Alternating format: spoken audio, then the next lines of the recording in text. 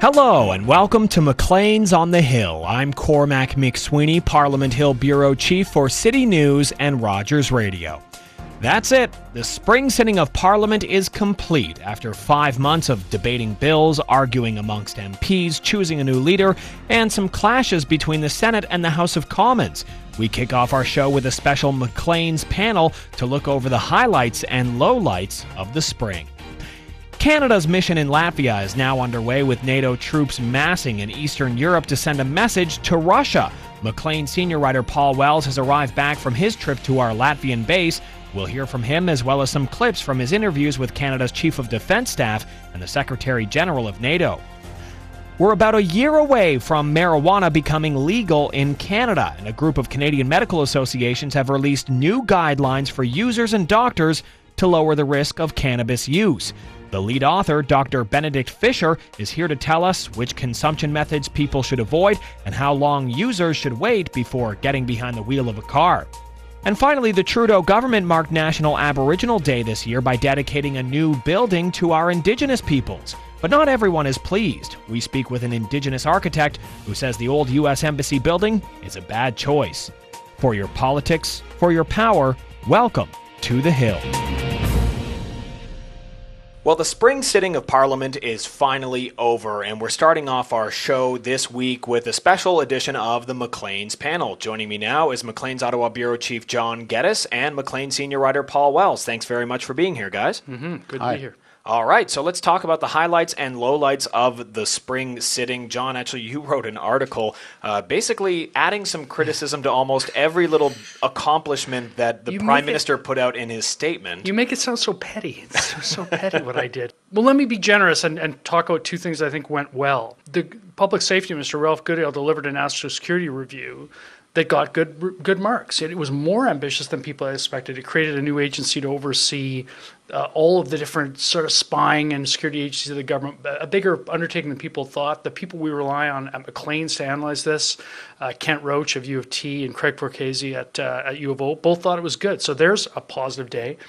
And maybe slightly less expected, Harjit Sajjan, the defense minister, steps up. He's a politically wounded minister based on some embarrassing stuff that happened to him this year. He's got a huge undertaking, and he delivered a defense review that it's more debatable than the National Security Review, but it was a pretty solid document. Most of the people I talked to, guys like David Perry, who were skeptical, ended up saying it's pretty solid. It looks like a plan. There are a bunch of political questions, but basically, the kind of work that is sort of respectable, solid policy work. All right, Paul, do you have any highlights from the spring sitting? One may be coincidental, but it's awfully handy for any government that's looking to be reelected, which is that the economy is growing great guns for the first time in a long time. Averaged 3.75 over the last 3 quarters. Before the budget came down in the spring, I spoke to someone who works for Bill Morneau, the finance minister, who said, we can't catch a break. If we just had a little bit more economic growth, we could amend some of the plans we have, we could accelerate stuff, we could bring in new things. At the time, they couldn't, and they brought in the most extraordinarily rehashed budget I can remember in 23 years on the Hill. If this keeps up, first of all, it kind of won't matter what's in the budget because people will just be in generally a better mood than they have been for a while. And secondly, the government will be able to do some fancy new stuff as they start to approach the next election. And another thing that's interesting, and it's extra parliamentary because I think, frankly, the work the Liberals have made in the House of Commons has been pretty much a hash.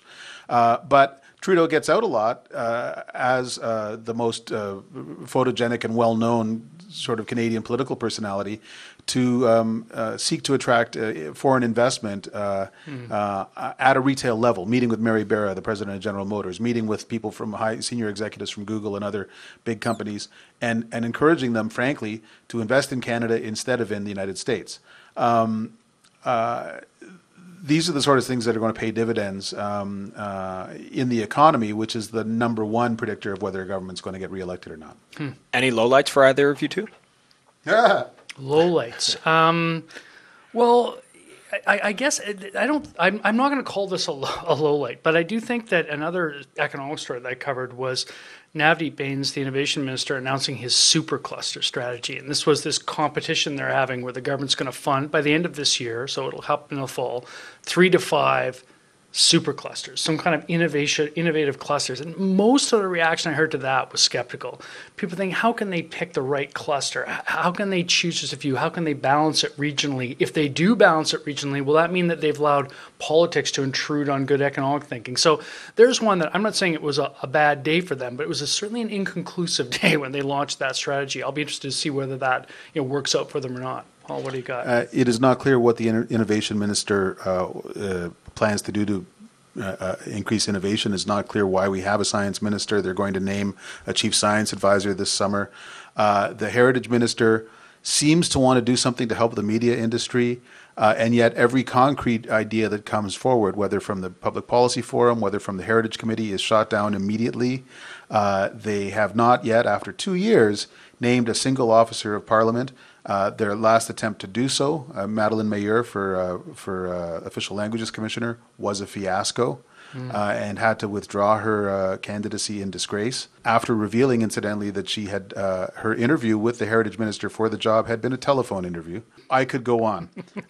In general, in a lot of these cases, they're paying the price today for overly ambitious and sort of airily conceived election promises 2 years ago. A lot of stuff seemed easy at the time. Anyone could have told them it would not be easy. They're slowly learning that, in fact, not only is a lot of it not easy, it can't be done. All right, so before we look ahead towards the summer and the fall, let's talk a little bit about a new political leader that was appointed by their membership during this elected. They chose Andrew Scheer to take over as Conservative leader after Stephen Harper and Rona Ambrose in the interim. How do you think Scheer has performed so far, although it's only been maybe a month or so since he was picked? I think he's been okay. He's a well-known quantity around Parliament Hill, right? I mean, this is a guy who was Speaker of the House, and people know who he is.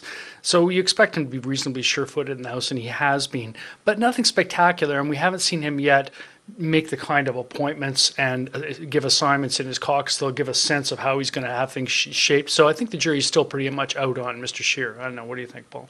Previous Green party leaders who ended up mattering in the history of their parties did so by surprising early. This is Green party leaders, you mean like not Green Party, but inexperienced. I mean, this is way before my time but Brian Mulroney in 1984, backing the Francophones in Manitoba on the Manitoba schools question, essentially shattering a legacy of conservatives as not caring about the French-Canadian fact and paving the way to winning 74 or 75 seats in Quebec.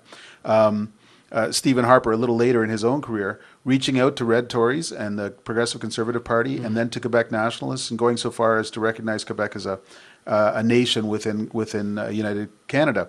The one question I have with Andrew Scheer, who's a nice guy, who's well liked, is does he have it in him to surprise at all? Yeah, I think that's a good point. And I think if he can't, then the people who would always vote Conservative are going to vote Conservative, and the people who would never vote Conservative will not be inclined to give the party a second look. All right, so looking ahead then, aside from what Andrew Scheer has to do, which is try and surprise us, what should the government be on the lookout for? I mean, they ended the spring sitting in a big clash with the Senate and the House of Commons. Can we expect more of that in the fall moving forward with a more independent Senate? What are the other challenges that they need to prepare themselves for? Senate's a good one to look at, although it's funny.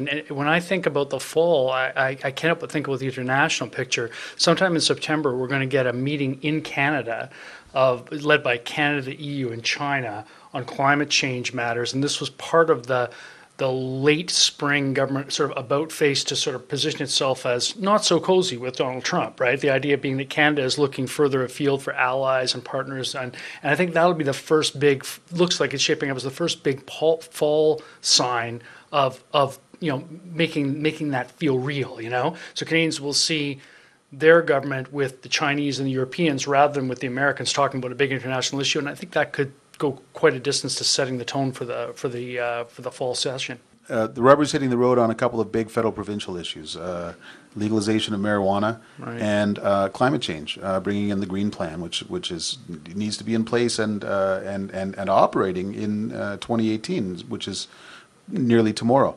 What we've seen from the way that the government has handled the pot legalization issue is that they're awfully good at alienating the provinces, not listening to their concerns, dumping all the hard problems in the province's lap, trying to get the credit for the progress while letting other jurisdictions do their homework. That's a toxic way to carry on major multi-level governance reforms. And pot was pretty small scale compared to what they're going to try and be doing on climate change. Already they've sent out strong signals that what they're going to do with this $2 billion climate fund that they had campaigned on in 2015 is to withhold it from provinces whose behavior displeases them. That'll be fun. And actually, it'll be interesting to see, once we see the climate change stuff crystallizing, each province has to come up with something that meets Ottawa's standard in order for this to go forward in 2018, or the federal government says it will impose its own climate change policy. So it's not just that the provinces have signed up and say, yeah, we'll do it. They have to do something that meets the Ottawa's conditions. And it'll be interesting to see whether it's only 2 provinces that are offside or several by the time that works itself out. Prorogation, cabinet shuffle, rumors, and speculation. Do you believe any of them over the summer? I think they could do it. If I was guessing, I would say smaller cabinet shuffle rather than larger one. But I question the how much impact this kind of stuff has on a political level. Cabinet shuffle can be a practical matter. Prorogation would be a more symbolic matter, to have turn a new page, open a new chapter. I'm not sure the general public really cares about that. It makes an impact on Parliament Hill, but beyond Parliament Hill, I don't think so. Paul, is the timing right? Prime ministers are permitted to change their mind on this sort of thing, but I'm told at senior levels that Trudeau has no plan to prorogue or to do a major cabinet shuffle. They feel like they're in the middle of stuff, not near the end of a chapter in time to start a new one. All right, excellent. Thank you very much. Maclean's Ottawa Bureau Chief John Geddes and Maclean Senior Writer Paul Wells. Still to come on Maclean's on the Hill, Paul Wells, the Chief of Defence Staff and the Secretary General of NATO, talk about Canada's new mission to deter Russian aggressions. We speak with the lead author of the new guidelines to reduce the risks of marijuana use. And we hear from Indigenous architects who are not happy with the government's dedication of a new Indigenous centre.